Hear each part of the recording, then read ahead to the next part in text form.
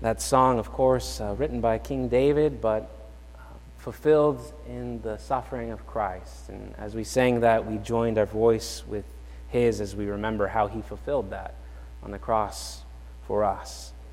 So now I invite you to turn in the bulletin to the scripture passage that we have for us this evening to consider as we meditate on the meaning and the purpose of Christ's death for us and how he redeemed us. And that is found in Galatians 3:7 through 17. So hear now the reading of God's holy word. Know then that it is those of faith who are the sons of Abraham.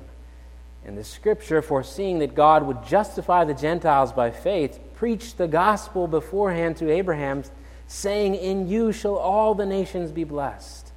So then, those who are of faith are blessed along with Abraham, the man of faith. For all who rely on works of the law are under a curse.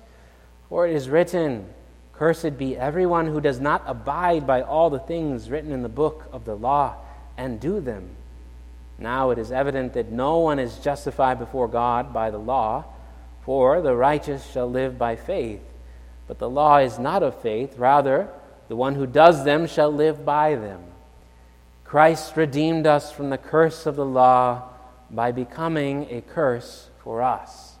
For it is written, "Cursed is everyone who is hanged on a tree," so that in Christ Jesus the blessing of Abraham might come to the Gentiles, so that we might receive the promised Spirit through faith.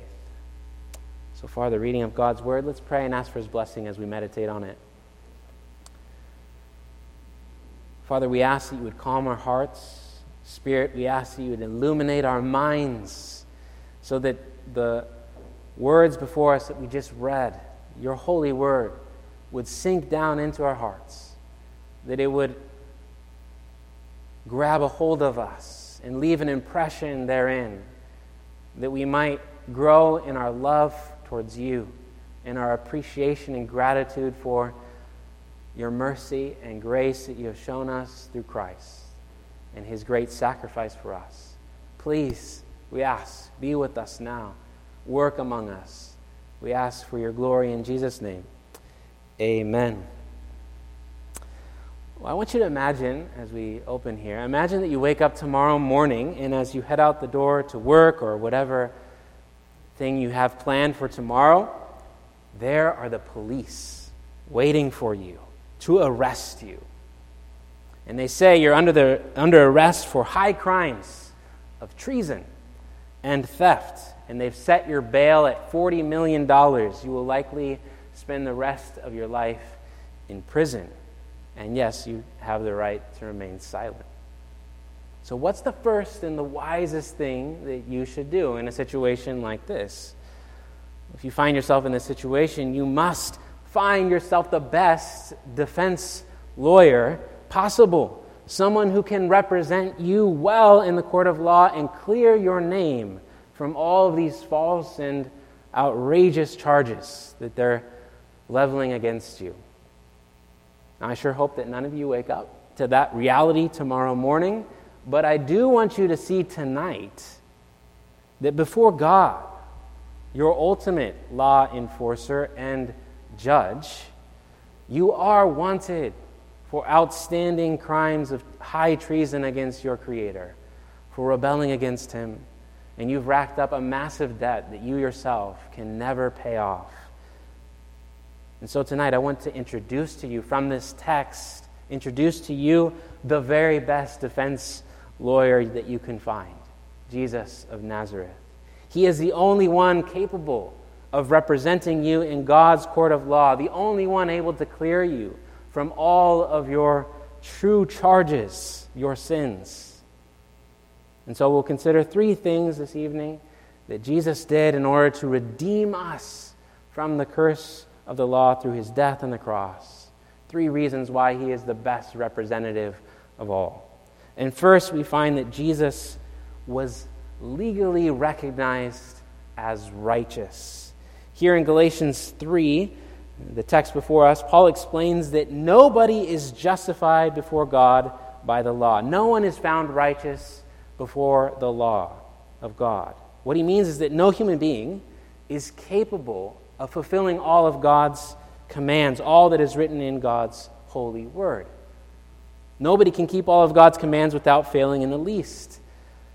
No one is perfect, which is what God demands. And this might seem shocking to us, right? We think of ourselves as usually morally upright, good people, especially when we compare ourselves to the people around us in the world. And that's the problem.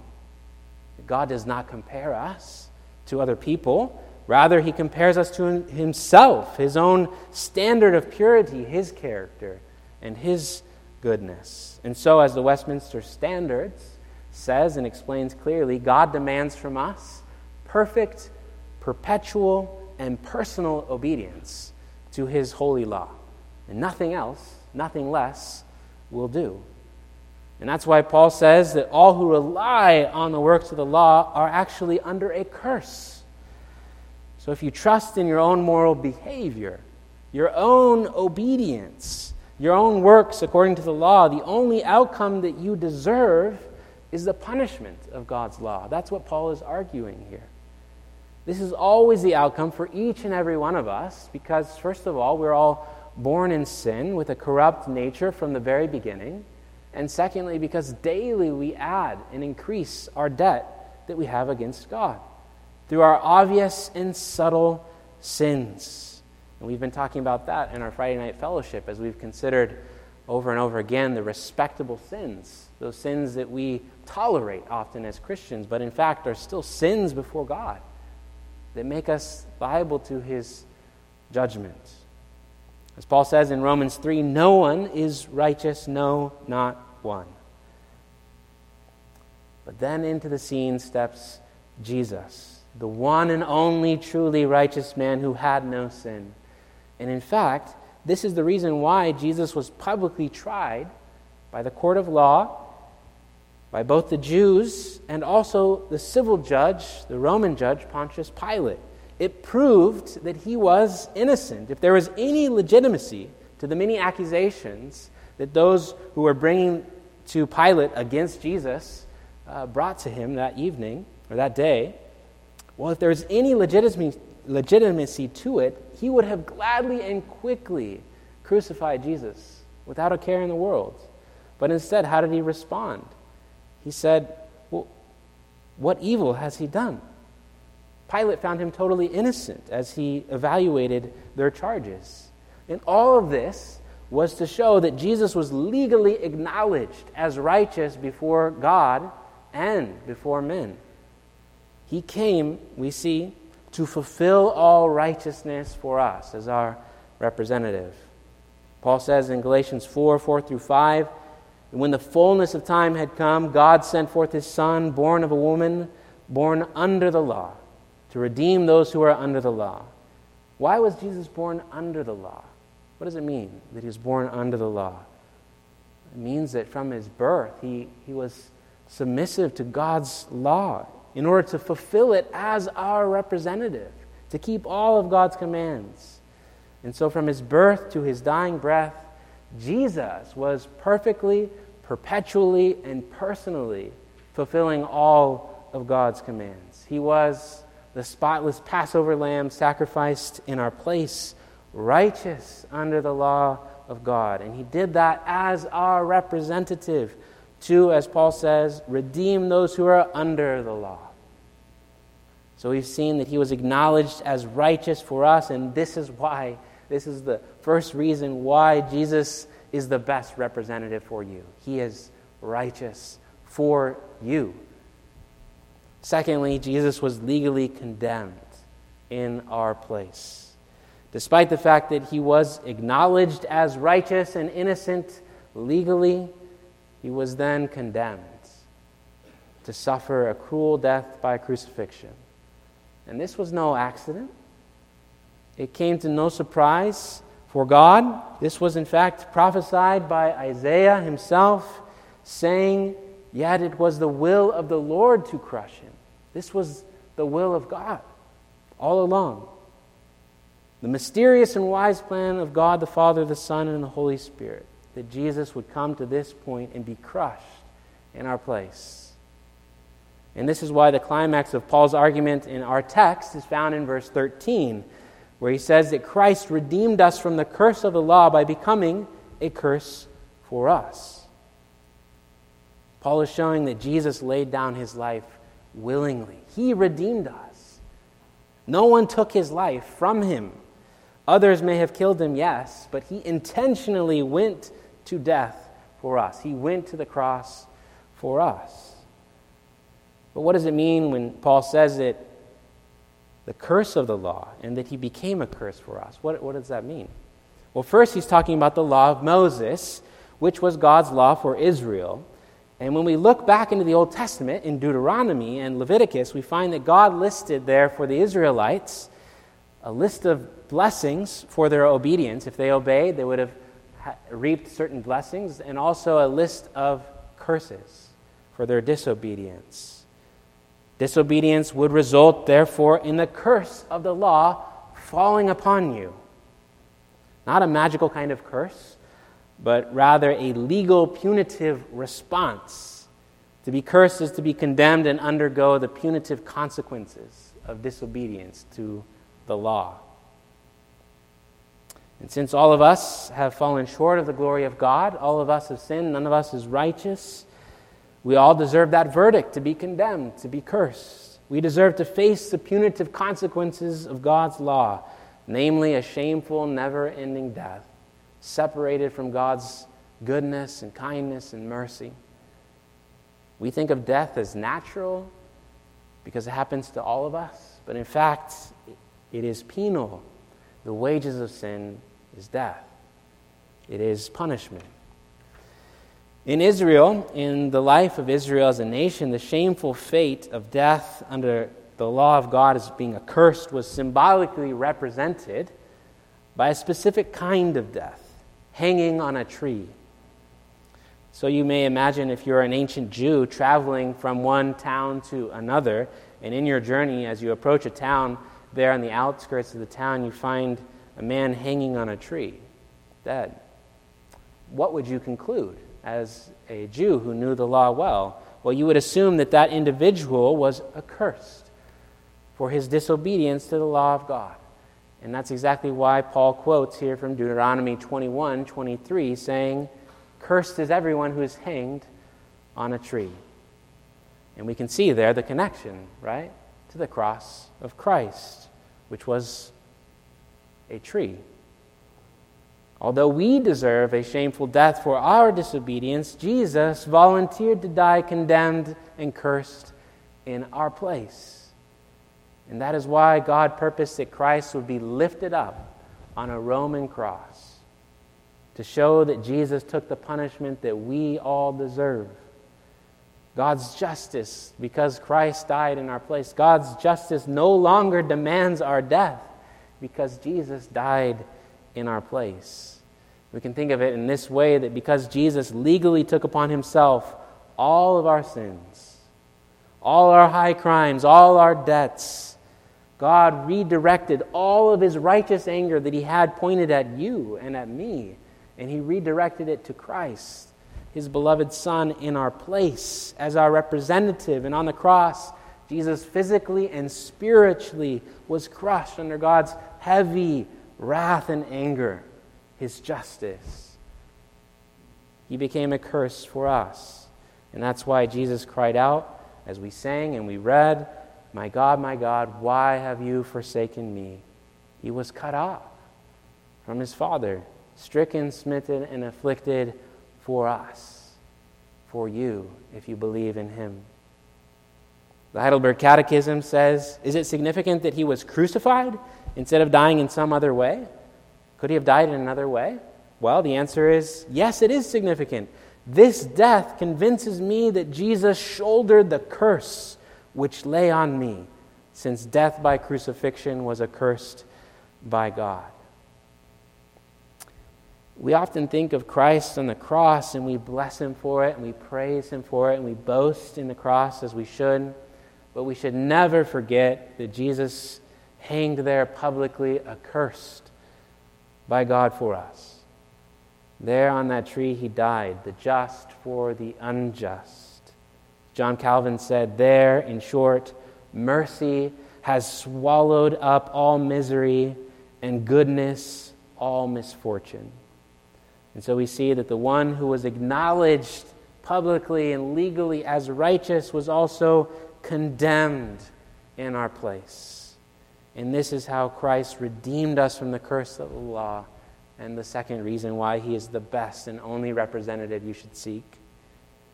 Thirdly, Jesus has legally conferred to us all of his benefits. He has conferred to us all of his benefits. By his death, Jesus was not only taking away the wrath of God, not only removing God's righteous anger away from us, but he was also securing for us legally all the blessings that he himself earned by his obedience in our place. Remember, the disobedience to the law of God results in a curse falling upon you, whereas obedience to the law secures blessings. And so Jesus' whole life, and then his last sacrificial death on the cross, was his final act of obedience to the Father. And by his obedience, he now has secured for us and confers to us all of the blessings that he himself earned for us. As Paul here mentions in verse 3 in our text, or he mentions 3 here in our text. 3 blessings we'll look at very briefly. The first blessing he confers to us is justification. Justification, that God declares us legally righteous by faith in Jesus.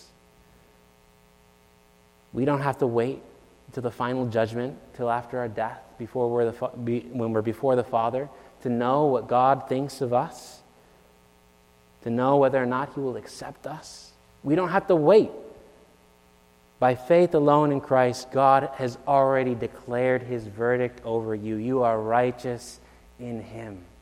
And there is a great comfort and security and assurance in that blessing he confers to us. Secondly, adoption.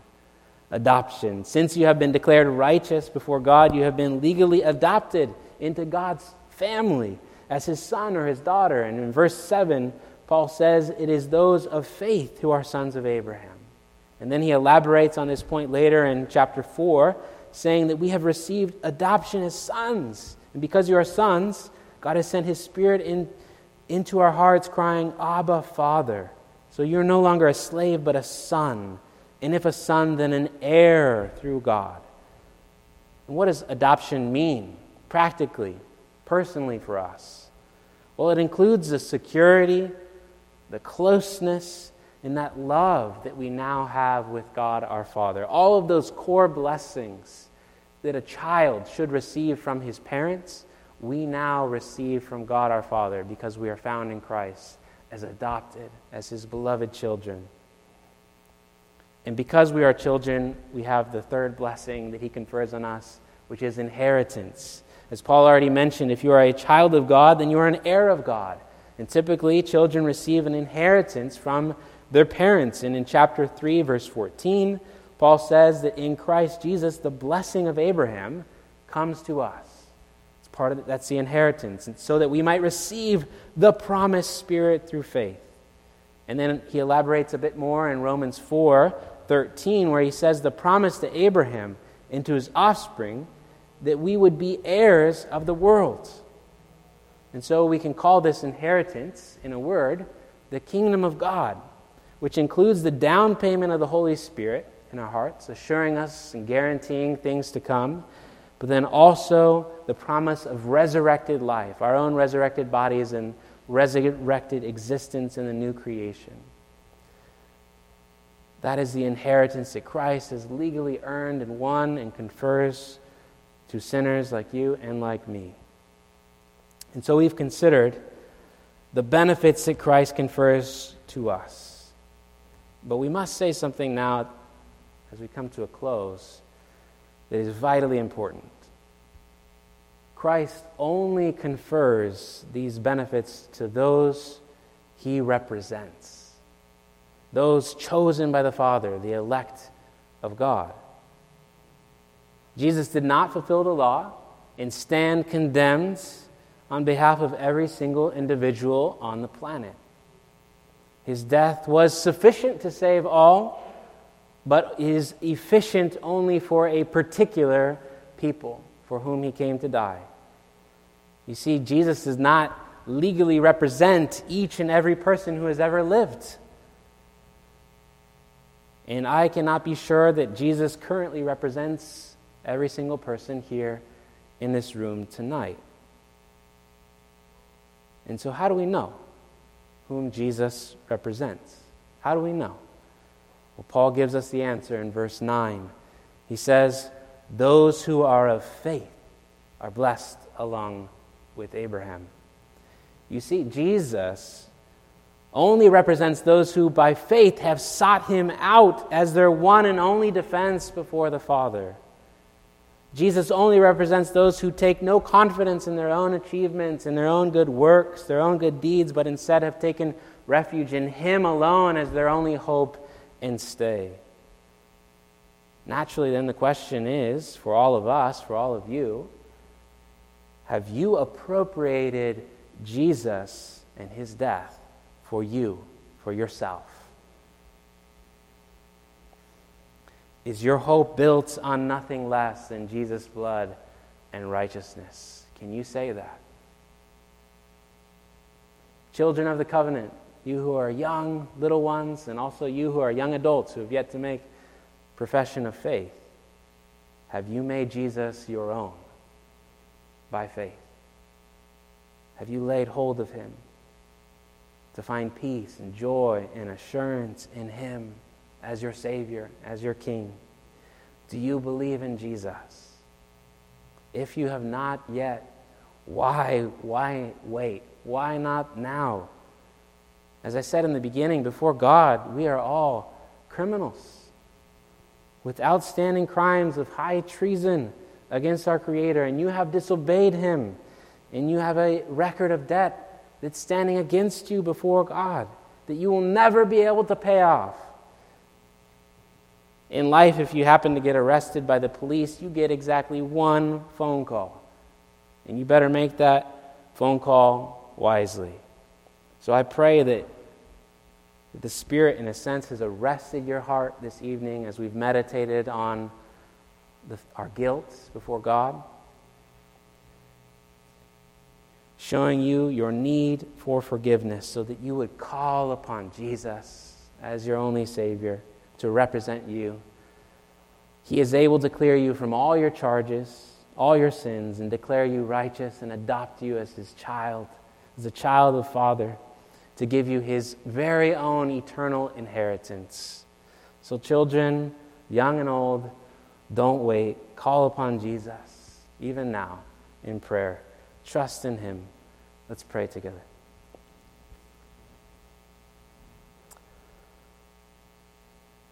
Oh, Father God, indeed, we recognize our guilt before you and our need of representation, our need of the only one who can stand between us and you, Father, the righteous one who was condemned in our place. And not only that, not only has he taken away our guilt and our sin and the condemnation that we deserve, but he also freely gives to us and confers to us all of the blessings that he has won and earned for us through his obedience. What grace, what love, what mercy is found in Christ and in him alone. For those of us who have taken refuge in him, we boast in Christ and his cross. For those who have yet to lay a hold of Christ, we ask that you would work in their hearts now, O Spirit. Bring them to conviction of sin. Bring them to a point where they call out upon Jesus, that they take refuge in him, that they trust in him for their salvation, their only hope and stay.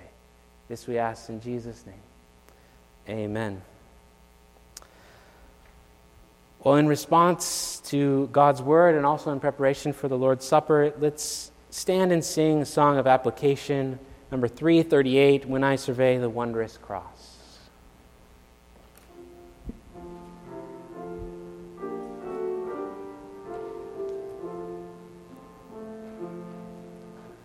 When I survey the glorious cross, on which the Prince of Glory died. My richest gain I count but loss, and pour contempt on all my pride. Forbid it, Lord, that I should boast, save in the death of Christ my God. All the vain things that charm me most, I sacrifice them to His blood. See from His head, His hands, His feet, sorrow and love flow mingled down. Did such love and sorrow meet, or thorns compose so rich a crown? Were the whole realm of nature mine, that were a present far too small. Love so amazing, so divine, demands my soul, my life, my all. You may be seated.